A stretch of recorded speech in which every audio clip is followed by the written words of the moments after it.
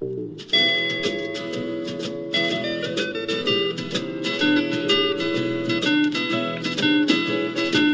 the world calling, but son, don't you listen. They're only trying to drag you back into prison, that's right. Welcome back to What Have You. I'm Rachel Jankovic. I'm Becca Merkel.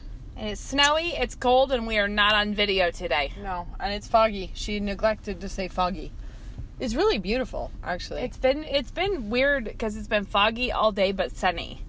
And when it does that, it's a beautiful effect. You get the impression that there are not clouds in the sky, there are clouds on the ground. So it's like you can see that there's brightness happening in the sky, but you can't see it. But it's interesting. You're confident. But, you know, like sometimes the clouds are up there like a huge muffly blanket. Like there's no brightness coming from above. I love it when it's like that and you fly somewhere. So when you pop out above the clouds and all of a sudden the sun is just like streaming into the plane. I love that. I love that realization that the actual world is not sunless. Yeah. It's just our wormhole. There's a lot of spiritual lessons in there. that. There is, because it's like, no, God is actually in charge. And there's a reason that the sun shining through the clouds is a metaphor that's been used well, and it's on and on and on. I like how I was about to quote a Bible verse, but then I'm realizing it doesn't actually talk about the weather. It was the weeping endures for a night, but joy comes in the morning. But I guess I always thought of it as being, you know, the sun comes up. Like the night, it parallels. Well, I like some days when it's snowy and everything, the sky is gray. Like it's very gray. Today it's white. And it's like you can't tell where the roof ends and the sky begins because it's just white. In the hills, everything, that's fun. Yeah. So, what have you been about? I'm painting my living room. You should come see it. A triumphant green? It's not green. Blue? It's not blue. What are you going to call that thing? That is a valid question. Actually, this reminds me, I have to retrace my steps. Last night, I was taking Shad to his basketball game. He's like 6. And, well, he actually is 6. He's not like 6. He is 6. And we came out. Not a metaphorical 6 No, I didn't at all. mean loosely. He is. We came out from the basketball game and there's snow on the car. And so I'm scraping the car and this woman next to me is like, don't you just hate it? Yeah. Mm-hmm. And it's this gorgeous evening where the snow is like glitter. And I think we can all acknowledge that it's daffodil time. Like this is what makes the daffodils all that though. Mm-hmm. This is the time. And anyways, I said to her, I said, yeah, but just think it could be brown. Like, it's so beautiful. And then I got in the car and Shad was like, or skin color. And I thought, yes, you have thought of the worst of all possible colors for snow. If it was just a nice skin tone, how yuck that would be. It actually doesn't matter what color of skin. It would be real bad. No, any of it. It's just, actually anything but white would be really oppressive. Yeah, sand color, not nice. And then Shad and I had an edifying discussion about what if it didn't melt? What if it was just like pea gravel that came down and then you really had to shovel it and deal with it somehow? You got pea gravel in? Well, this is on the hypothetical weather scenarios. This is what we were talking about yesterday is it was really kind of God when he put these enormous reservoirs of water floating around up in the sky to have them come down gently, because imagine if it came down like a bloosh. Isn't that kind of what monsoon season is? Well, no. I mean, like, remember the ice bucket challenge of a few years ago? Yeah. Where, what if a lake just smacked down out of the sky? You didn't know it was coming, but there you went. It would murder us all. We'd have to live in, like, concrete tanks, just in case or the weather happened. Because the thing is like, it's like a lake up there, and if it just suddenly dropped, but with such an elegant delivery system. Because think how much it would smack your house flat down. I mean, it would not. Water is heavy. I just read Virgil Wander by Leif Anger, author of my favorite book you've never read. And at this point, it's a point of pride. I have now read 2 of his. Well, I think he's only written 3 books. Peace Like a River is just a magnificent book. So Brave, Young, and Handsome is is still, the writing is just as good, but the plot is a lot less satisfying, and that's the same with this one. The plot is not, the writing is still remarkable. Okay. But this one dabbled a little more in the weirds that Marilynne Robinson gets into. Oh, sure. Have you read her? You haven't read her either, probably, have you? No. Marilyn gets me down, is what she does. There's some good things in her. Like, there's some remarkable insights and great writing and interesting, but the one that really got me out of favor with her was Homekeeping. Is that the right? Housekeeping? I don't know. Whichever one. It's the one where she sort of reveals she has a fascination, it seems like, with the vagrant life. But the thing that got me down about that one is that is set in, like, Sandpoint area on Lake Pend Oreille, which is near us, and it is a beautiful lake. Lake Pend Oreille is gorgeous in the area. But the way she describes it all is so, like, dank and deathy and drawing people away into homelessness and dead fish. It's sort of... It's thought, like way Marilyn, to focus on what world are you living in? That is not like Lake Pend Oreille. We live in North Idaho too, and it basically is. I'd like stunning. to call your bluff. That's funny. Well, she wasn't saying it wasn't pretty, but it was weird. It was like if you wrote the whole thing about the view of Idaho from under the dock. Guys, I just caught, oh my word, I just caught wind of myself in the rear view mirror. I can't see my face, I can only see the tip of my head. It's because you just painted your living room, and Yep. there's a paint swatch in her hair, like right on her scalp. Suddenly I was like, wait, what is that thing on my head? And it's a clunk of paint, like, entwined in my hair. And I have... But now I know, and good news, now I've got a good read on the color. Yeah, it's stuck to my scalp. Great. This is like, we could do a series on things Becca found in her hair. After home improvement stuff. I have washed it since then. It's better like, than a fly. It's Can we all just to agree? My scalp. Yeah. Better. Anyway, it's good to know I've been having that on my head for 2 days. Right in the front, too. Like, right. Yeah. Anyway. Now we've covered that. We've done that. All right, guys. So my husband is on his way home from a trip. Nothing makes you think that parenting is a two-person job like having your husband go on a trip. My husband is also on a trip, and so, of course, I got a flat tire and water in the basement. Like, as soon as he left town. Why is it so horrifyingly hot in your car? I'm just getting cozy now. Do you hear that? I'm sorry. I'm rolling my window down. It's Rachel taking action. The thermometer says 69 and 76, but it has got to be like 104 in here. It's so hot. Now I'm cold. Oh, my word. All right. We got a little fresh air. A little fresh air for Rachel. So, I had a question that I thought we should talk about. Are you changing the subject from what we said we were going to talk about? Because we went so far as to I was telling our listeners. I was telling our listeners, Beck. You didn't need to, like, show my hand. I'm like, are you or are you not forgetting what we just said? No, I got a question from someone that I initially, I just think it bears more discussion. I think it's an interesting topic, and I think it's a good one. So, the question was, I think it was surrounding the publicity and things that I've been doing because of Yoo-Hoo, but also the podcast, and anywhere where you're really putting yourself out publicly in such a way that people are free to criticize you publicly. How do you deal with the criticism? Yeah. And that was the question. How do you deal with the criticism, or how do you work through dealing with criticism? That's a good question. And I think that isn't what I thought we were going to talk about. That's all right. I realized, it is what I said. Here's what I realized in answering it. I realized that I actually have a lot of theology surrounding this subject that you don't usually express, but that we grew up learning it. We've learned it over, But I would also say too, this is not a subject on which the Bible is silent. No. There is, if you just take a peruse through both the Old Testament and the New, there are a lot of people who are either showing you how to deal with, hostility about their prophetic, office. Think of Elijah. Or it's specific, like, this is Paul telling you what to do, or Jesus telling you what to do when people don't like what you're doing. Right.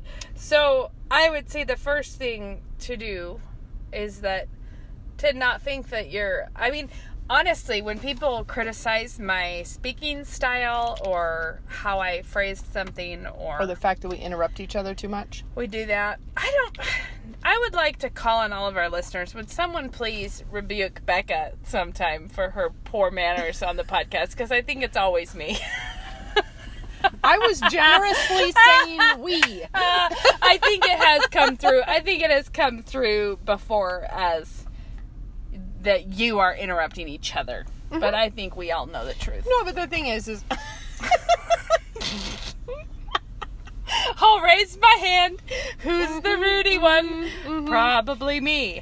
But here's the thing. I'm not going to interrupt you now, Beck. Yeah. I was going to say, here's the thing, and then let Rachel finish my thought.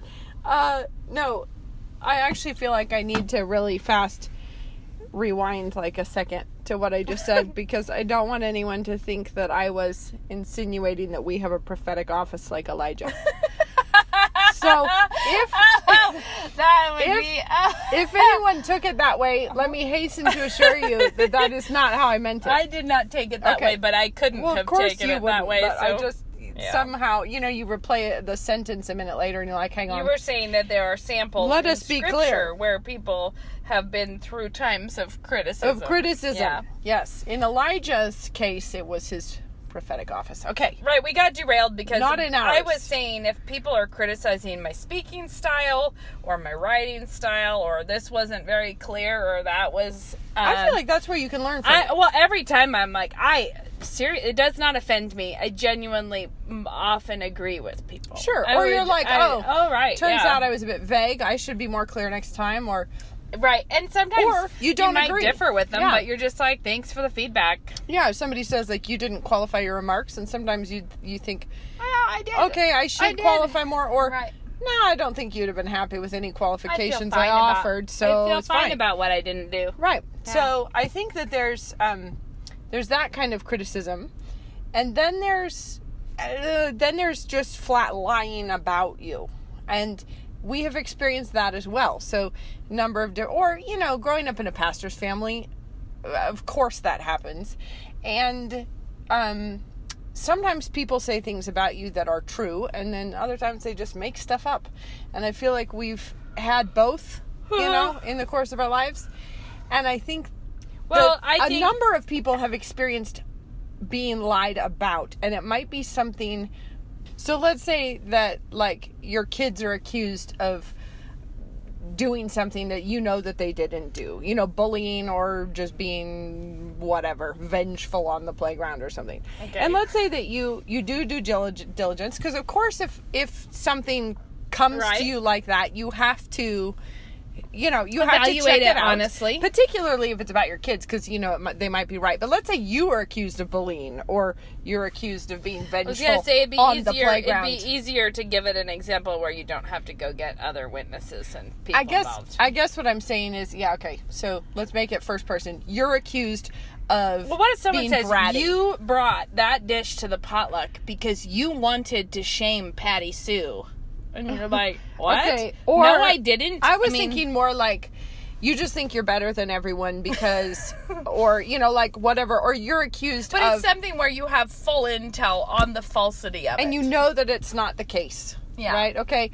And with your kid, I think I was thinking your kids, because we know how much you want to be like, that is not what they did, or it's not what I like did, to set the record straight, or whatever. Maybe, It's sort of like, I really need you to know that this is not true about me, right? And so, if somebody's lying about you in any format, it might be just they're lying about you to you through a series of huffy texts, or it might be that they're lying about you to friends, or maybe they're lying about you to the internet. Maybe they're lying about you by ferrying concerned prayer requests about you. Yeah, there's all kinds of ways, and I just think everyone knows what it's like to be accused of something that you didn't do, and it might not be a criminal act. It might just be like you're accused of an attitude that you knew you didn't have, or you're accused of having nefarious motives, or accused of having kids that did X, Y, or Z, or whatever it is.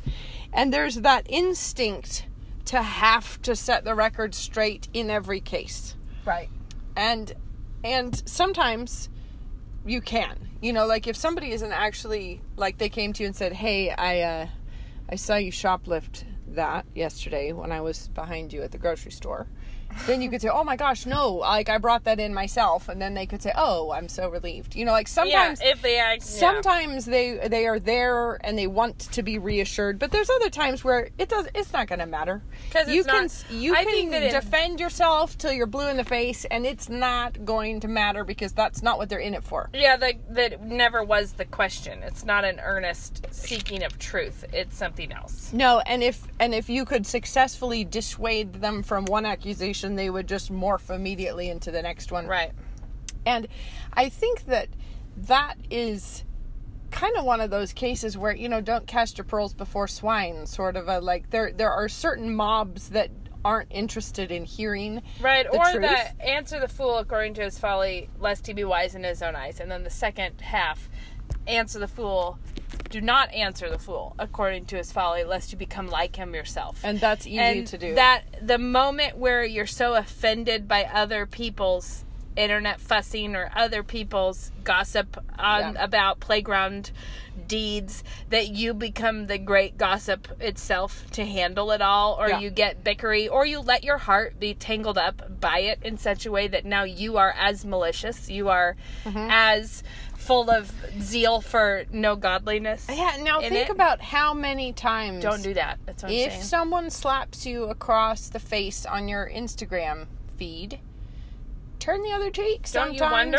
What should you? Slap back harder, which is what everyone's initial instinct is to slap back harder. And I would say, though, it's an important... Like, there are things that social media makes more complicated, or it feels more complicated.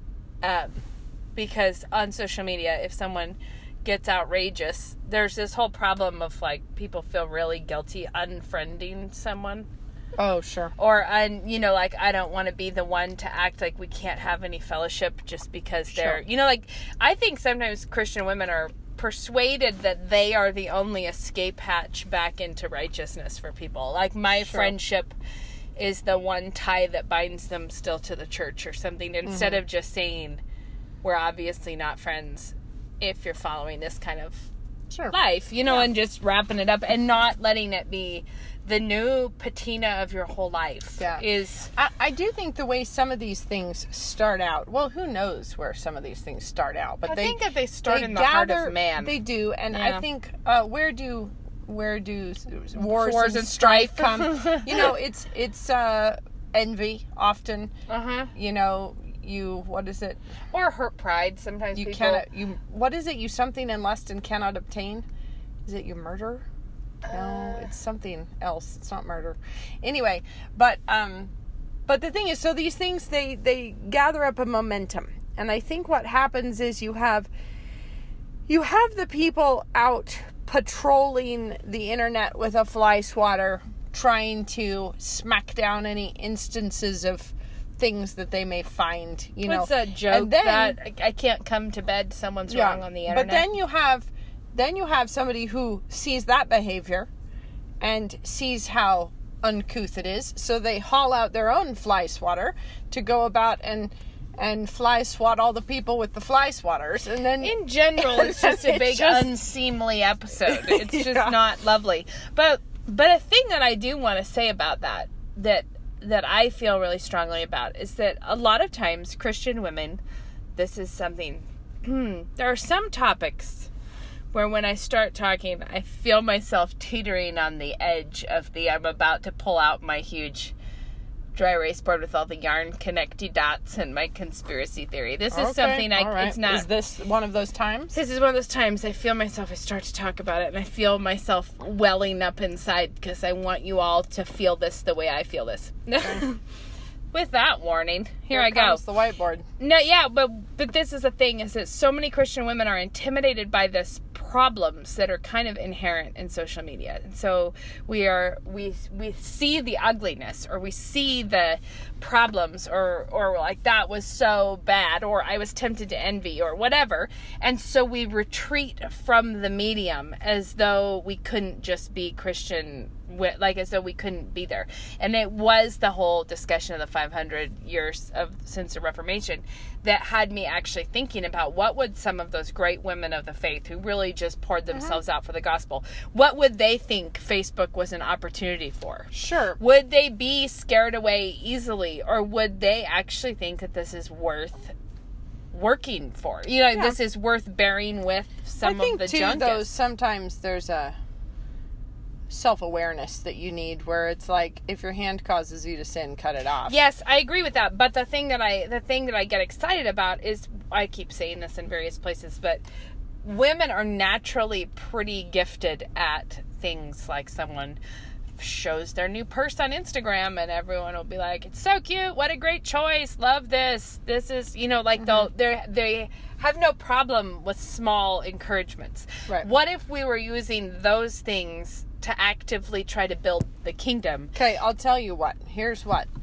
As soon as you have women, your seat heater's on, so you could always turn that off. But that feels good. It's the air. I should shut these. Yeah, shut your vents. The thing is as soon as you had women start to do that, like, let's say that a whole bunch of women actually started being righteous women on social media and doing it effectively, not about purses, but really it was a huge driving each other for the gospel, to Christ, to the word. What would immediately be the devil's choice? I know. Is let's shut that down. How? Right now. How? With petty squabbles. With ugly fusses. Squabbles. Like the little foxes that spoil the vineyard. And how many women... Sometimes, let's just be real, sometimes they're also big mangy foxes. Oh my word, I have to tell you a thing. Sometimes they're not little. This is a parenthetical, unrelated, but I thought of it just now. My son is doing a bunch of research for a history paper, so he was at the university library, and the one who's in college, not the high school one. Anyway, he was looking through old newspaper articles because he needed period sources, and he found one that he was using, but down in the corner there was a little other, story, just a little small one. And I think this was it was a Northwest paper, so it was like in Seattle or something. Anyway, it was just just too poetic moment where an irritated skunk bit him on the arm right beneath his tattoo that said the word stinky. What year was this? In the 60s.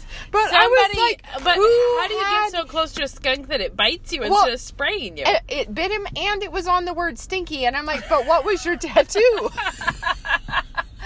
What was that for? Who has the word stinky tattooed upon themselves, and why did a skunk bite it? But anyway, I was speaking of mangy foxes. Yeah. It might also be mangy, irritated skunks. But the point is that what would be the quickest way to get women who are actually doing the kingdom work of encouraging one another in the word, fighting to take really that kind of all of Christ for all of life approach, there is nothing outside the authority of Christ, that approach. How would the enemy, if you were the enemy, what would you do to try to cow you into not doing that anymore? Here's what it is. It is the battle in the Old Testament that I'm forgetting who was in charge. But when the Israelites went out in the morning and they had all killed each other in the night. It was Jehoshaphat, wasn't it? Jehoshaphat leading it? It's okay. We all know, because if we don't all know, because we said, I think it was Jehoshaphat who... Here's the thing. You have a threatening army looming. It was the one where the choir went in the vanguard because they were obeying God, and he says, trust me, the God says, I will handle it. And they just pick up the loot. And all the enemies got mad at each other and fought and killed one another. Okay, no, I think it happened a couple times, because I'm thinking of the one where they thought the enemy had come upon them, and then it's not one where they just started infighting. That's the one where they picked up all the loot. I thought it was, they all thought each other was the enemy, and they had a panic, and they turned on each other and killed each other. And but I know that there was one where the obedience to God had the choir in the front, because they were just obeying God, now, and then the enemy all fought each other. If you have a bunch of Christian women who are all doing their duty before the Lord, they are staying right with God, they are absolutely nailing it in their stations. That is a threatening group of people. Oh my word. Joyful, but threatening to the enemy. Scary to the moon and back. And so all the time I see. If you can like distract them and turn them on each other, so that all of their effectiveness is spent in beating each other up and then tearing each other down, and then it's like, and the field is ours because they've all taken themselves out. Let's worry, bicker, and let's turn this into an ugly on the internet competition. Because that's really a thrill for all of us involved. And, exactly. And it's a perennial threat. And I think that there is no doubt that would play directly into the enemy's hands. So the way that kind of thing can sideline effective work for the gospel, it's possible. But it is also, I just want to say, this is where I get a little passionate. It's also such an effective opportunity that it's well worth fighting for to not fall into that. It's well worth, like... This comes back to the criticism thing. How do you deal with it? There's a lot of biblical teaching on it. Now, one of the things is, beware when all men speak well of you. If you have nothing but accolades from everyone, then probably you're not... It's probably God is the one not giving you any accolades. If you are out doing your job, it will draw hostility. It absolutely will. So that's one thing. The other thing is not being too proud to hear... legitimate criticism, because nobody is above reproach, nobody is sinless. So of course there are things that we can do better personally, I'll tell you what I think is the most effective mindset, the most effective way to deal with all of this, and that is that when you do something public, I really just can't encourage you enough to be in prayer about it and to know completely that you have offered this to God and that you have given it to Him, and you are not, that if you're 100% confident, like it's like, Lord, I did this for you. I'm wanting to be faithful. Use this as you can use this. Like, teach me through this. Let me be part of some work that you're doing. All of those prayers, things that I have prayed over my book, all of those things. Then when you let the book go, there's a real confidence, like, I did what I could do unto God. I don't have any kind of idea that was the best thing any human has ever done. I'm not delusional. Yeah. We all know that that's not the case. Yeah. And so there's a certain kind of confidence that's just not self-confidence. It's just confidence that you did what God expected of you then, and you don't feel any concern about that. Yeah, it's and then let's say that you have somebody who gallops up and breathlessly tells everyone, don't buy her book. She's promoting morbid obesity or something like that. I've just some random accusation, and you can look at it and be like, I'm not. I feel good about that. I feel good.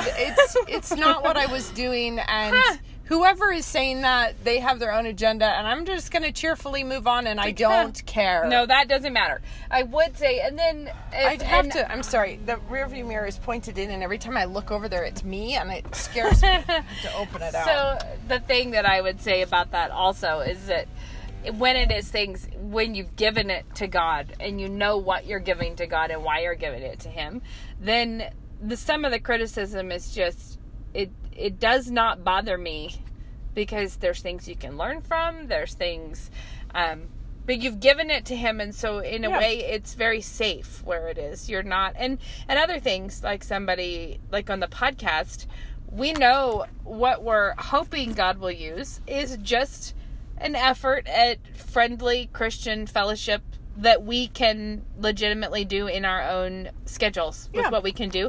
And so if somebody writes us to say, we don't like how unprofessional your work is, that's not offensive, because it's like, well, it's all right.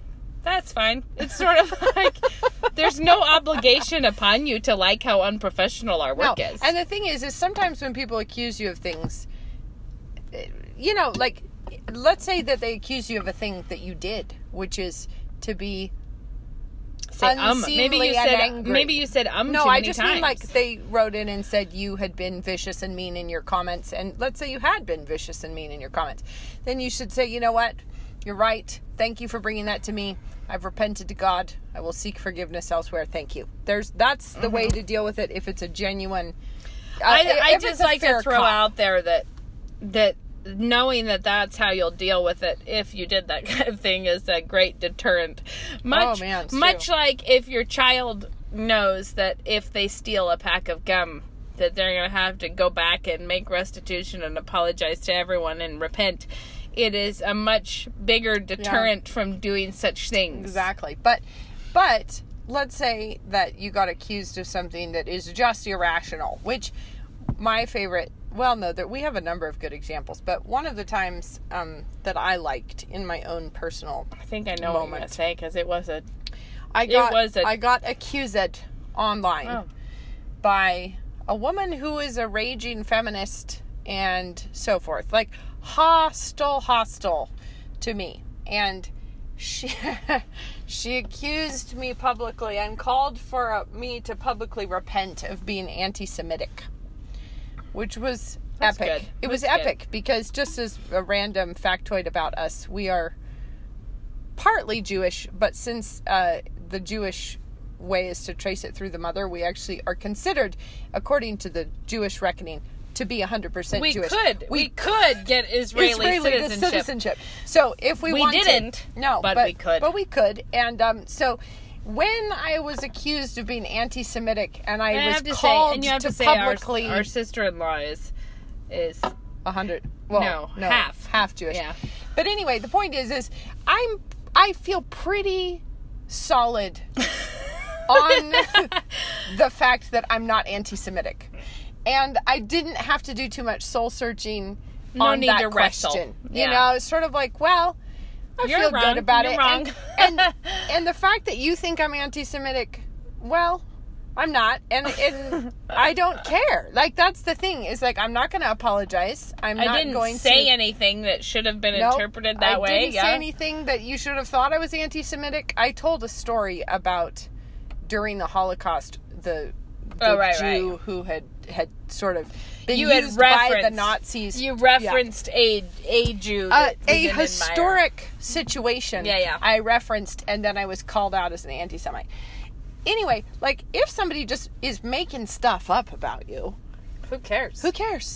It's like, it's all right. Let them have the punishment of being themselves. If that's the best she can come up with, I feel pretty good. It's like, because whatever blows your hair back.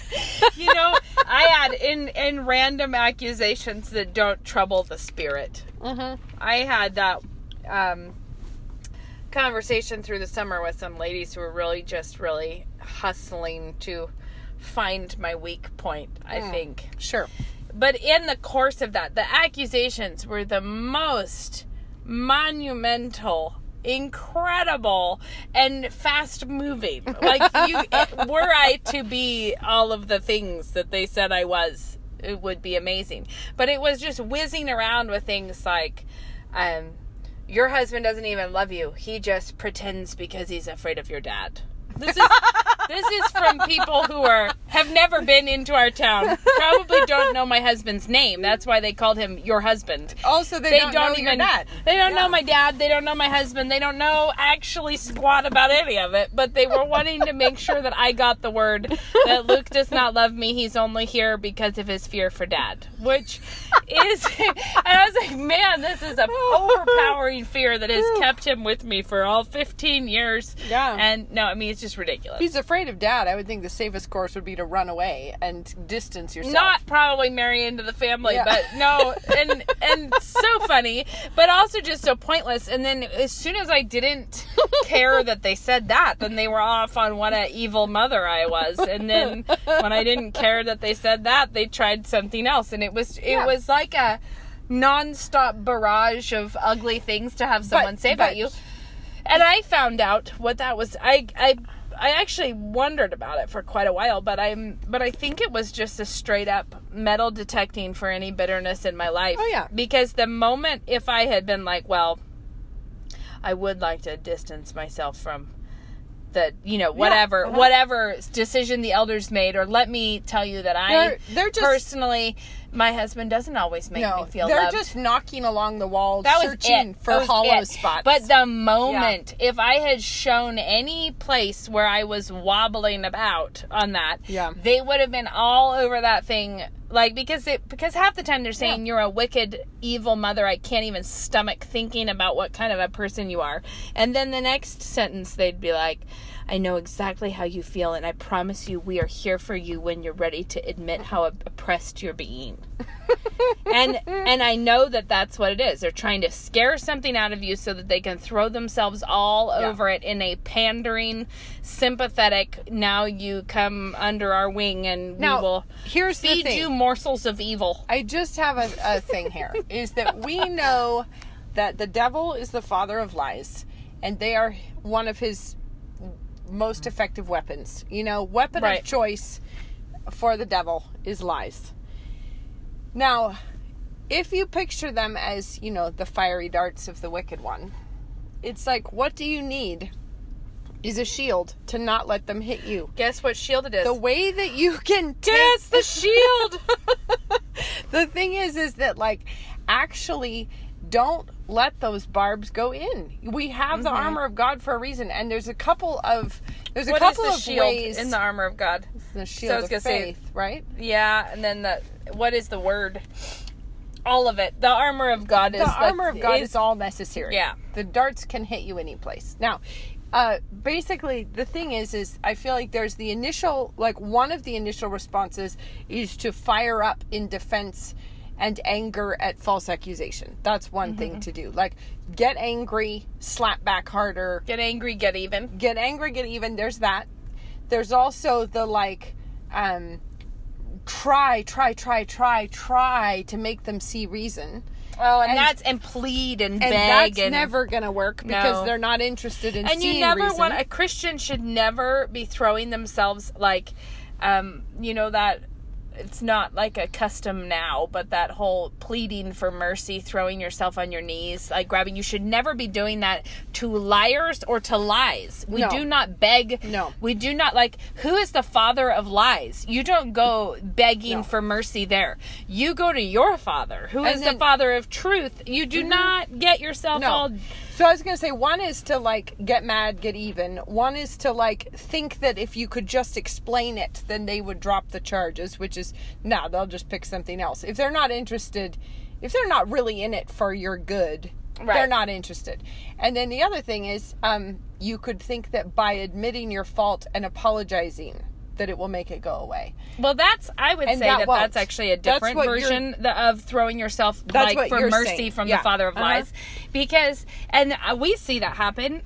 We see that happen all the time in the Christian world, where somebody just would rather apologize to whatever god of the day is being worshipped than stand up and refuse to apologize because it is... But let's say that when that lady had accused me, also in interesting tidbits, she wrote Ben a letter and told him he needed to call me to order, which was really funny given her particular take on life as a wild feminist. Right. But anyway. A feminist until she wants a man to take charge of his wife. But let's say that I had let that really get to me, and I'd been like, oh, she thought I was a racist, she thought I was anti-Semitic, oh my gosh, what am I going to do?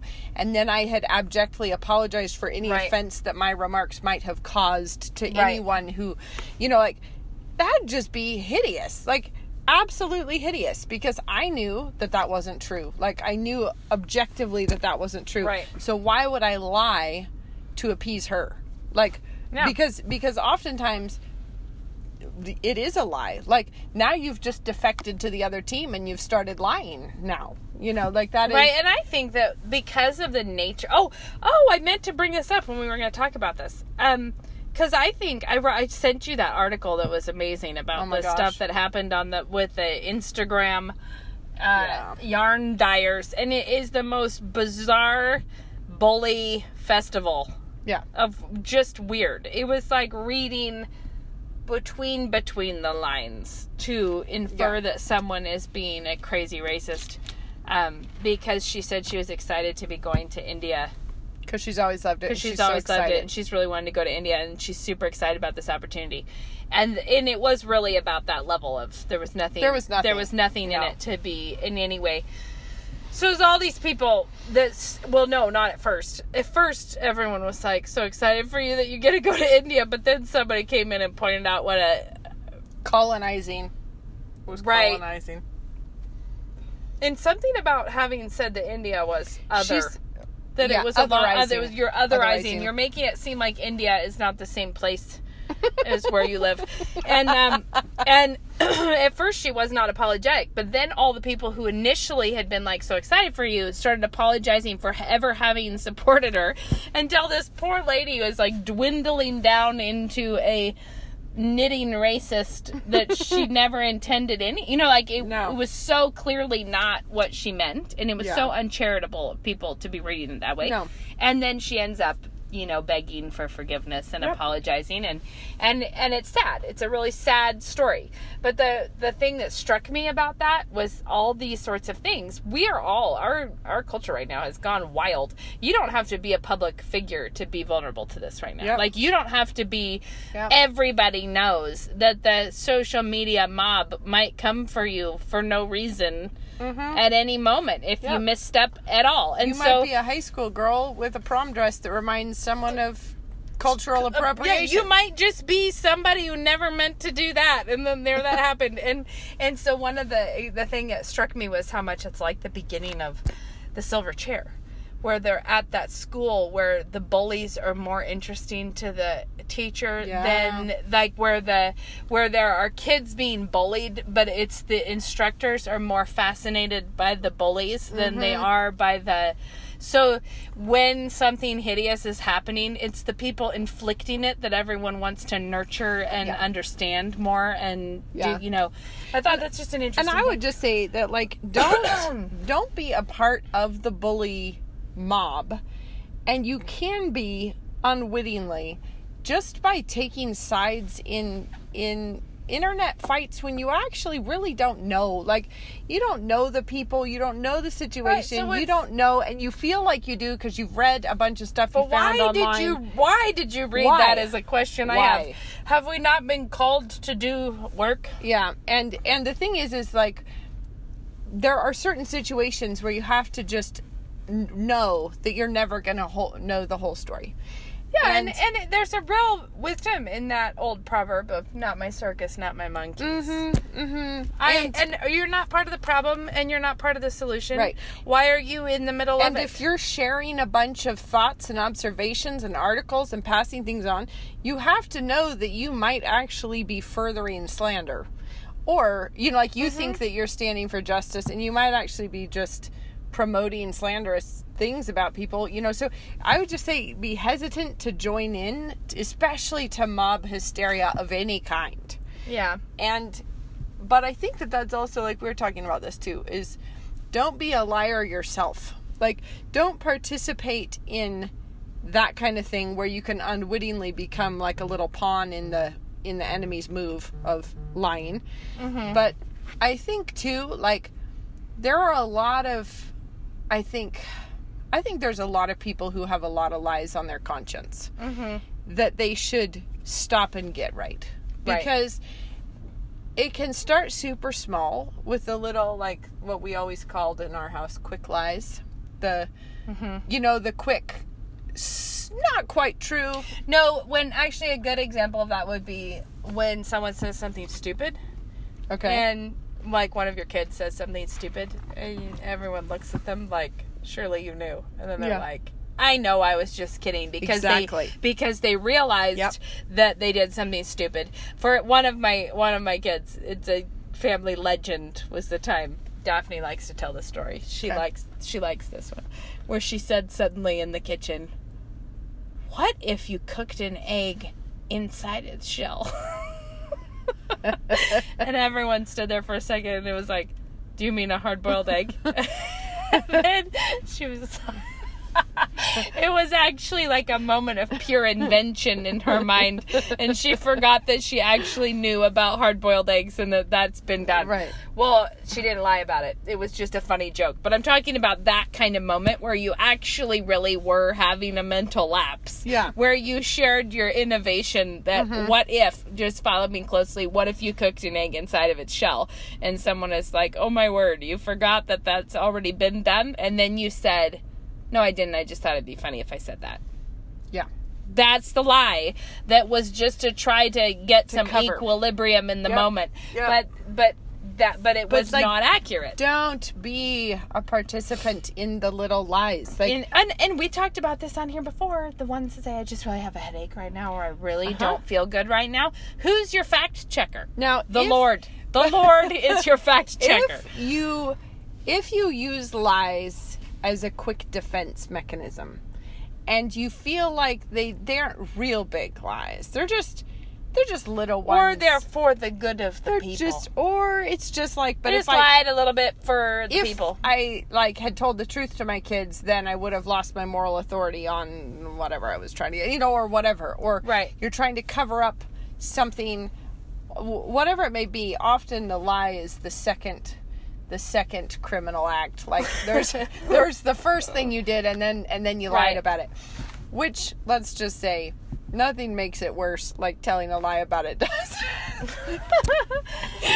Dad is fond of saying, there is no counseling situation that you cannot make worse through sin. There is no and if end of the road that you couldn't make worse. No, and if you start excusing those little things in yourself, those little quick lies, then you're using, instead of the shield of faith, it is faith, right? The shield of faith. I think so, yeah.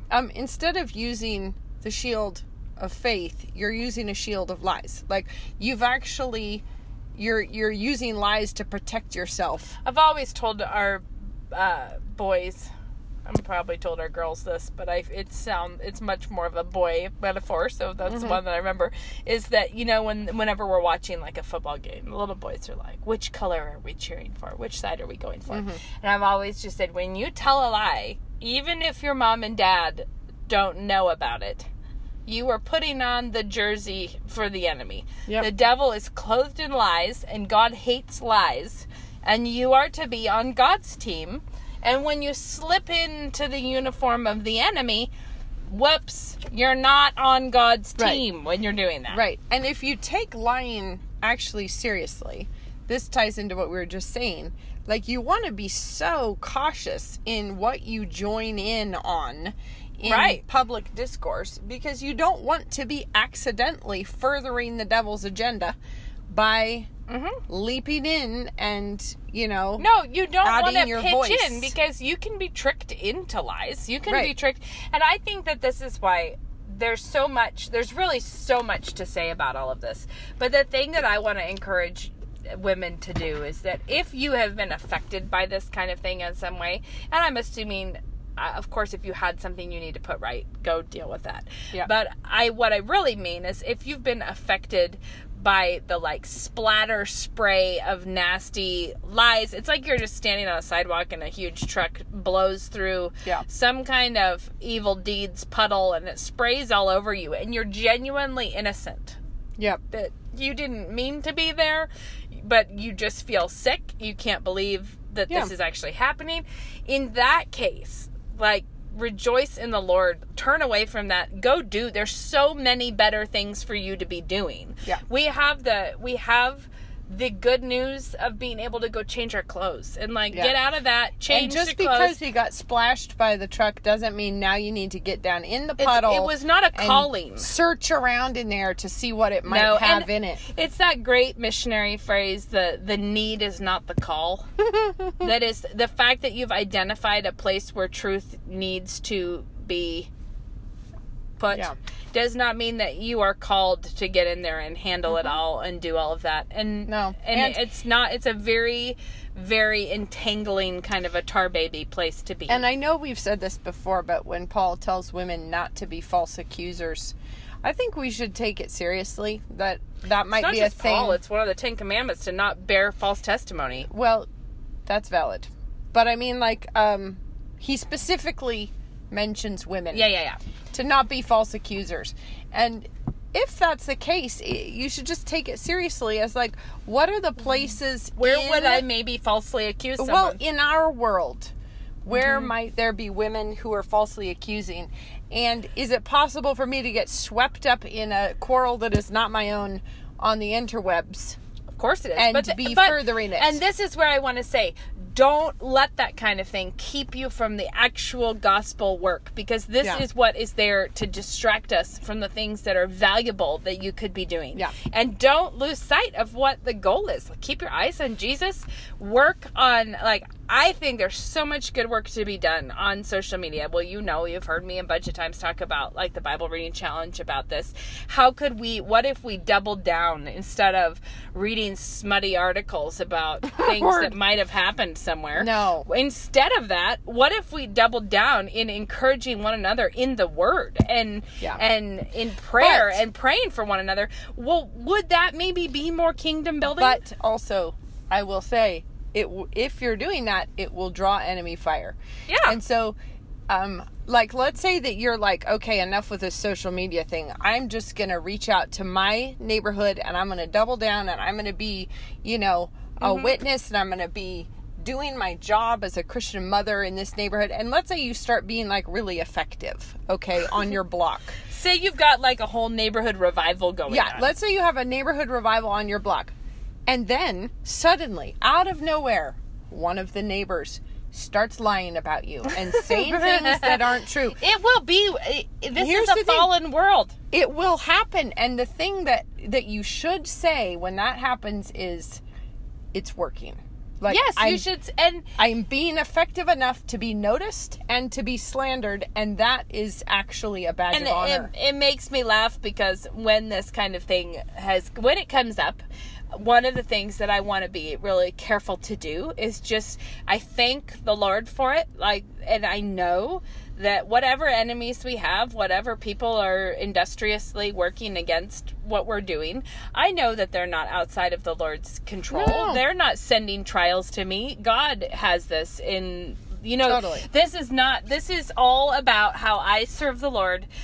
Where do I get encouragement? What am I supposed to be doing here? And nothing to do with, and at the end of the day, if social media trolls came and got me and imprisoned me and took everything away, it would still be okay. Like, it would still, because the reality is nothing can separate us from the love of the Father. And there is I absolutely believe that no matter how bad things God is in charge, and that He is in control, and that we just want to seek to honor Him and to do what we need to be doing, and not leave our battle stations because we're afraid of things. And the thing is like, let's say your neighbor or your internet neighbor begins to start up a lie about you. Well, ask God to show you if you are in sin, and if you are not, and you have a clean conscience before God, then know that if it was good enough for Jesus, it should be good enough for you to be lied about. Right? What about Joseph? Think of poor Joseph, imprisoned for sex offenses that he never committed. I mean, think of it. And not only that, first sold into slavery by his brothers for sins he did not do, right? Like, he was, for not sins, but they were offended at him, though he was not being sinful. Right. And they sold him into slavery, and then, from then, he gets accused of sex crimes and thrown into jail.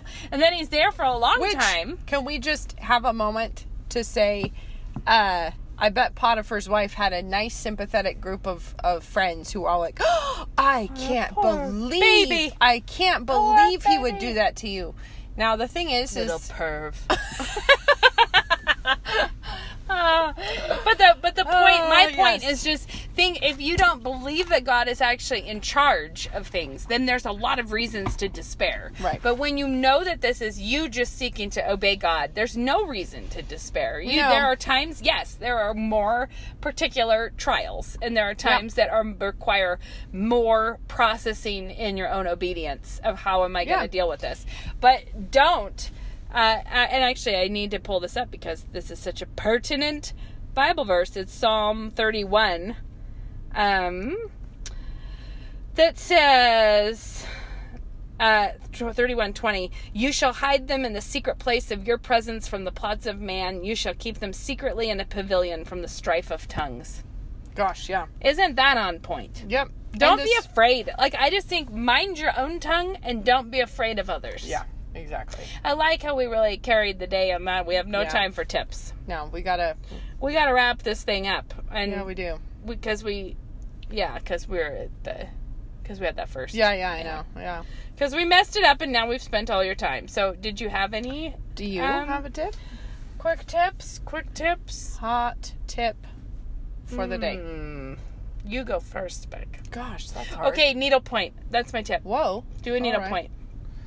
I say this because we probably all have a needlepoint from our grandmothers or great-grandmothers somewhere. They last forever. Mm-hmm. They're very classic, kind of cool. I'm into needlepoint right now. Yeah. But it is about, in energy and mental effort, it's the same as a coloring sheet. It's like adult color. There's no, it's like you just are doing a really repetitive thing. But at the end, you'd have an heirloom.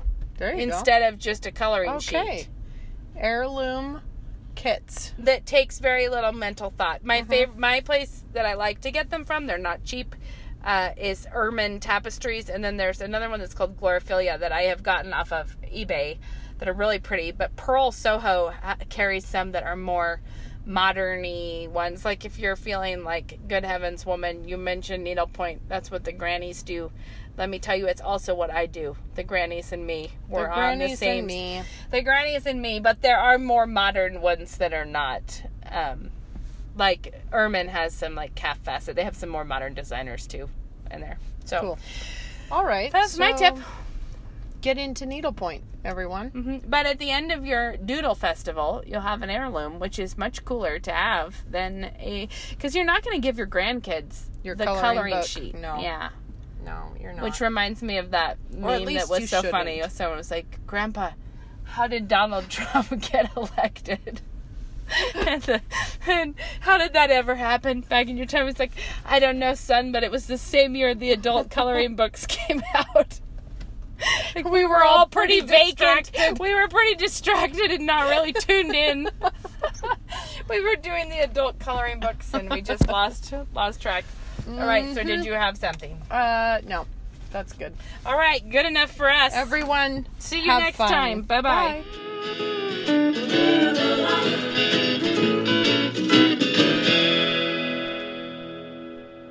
You think of yourself now, and then in 4 years' time, what do you want yourself to look like? And is the education that you're considering going to help you get to that place? When you're a student, you want to become like your teacher. You're going to become like your teacher. Looking at NSA beforehand, I knew I wanted to become like the men who are teaching here. Fireman, husband, father, doctor, no matter where you want to go, NSA is just such good preparation for the person that you want to be. If you want to be an effective Christian, you need to be able to lead and shape culture. If you want to do that, no matter what your occupation is, you need to shape yourself, prepare yourself as a person for that job. And liberal arts is, I think, the best education you can have for that. To learn more, check us out online at nsa.edu.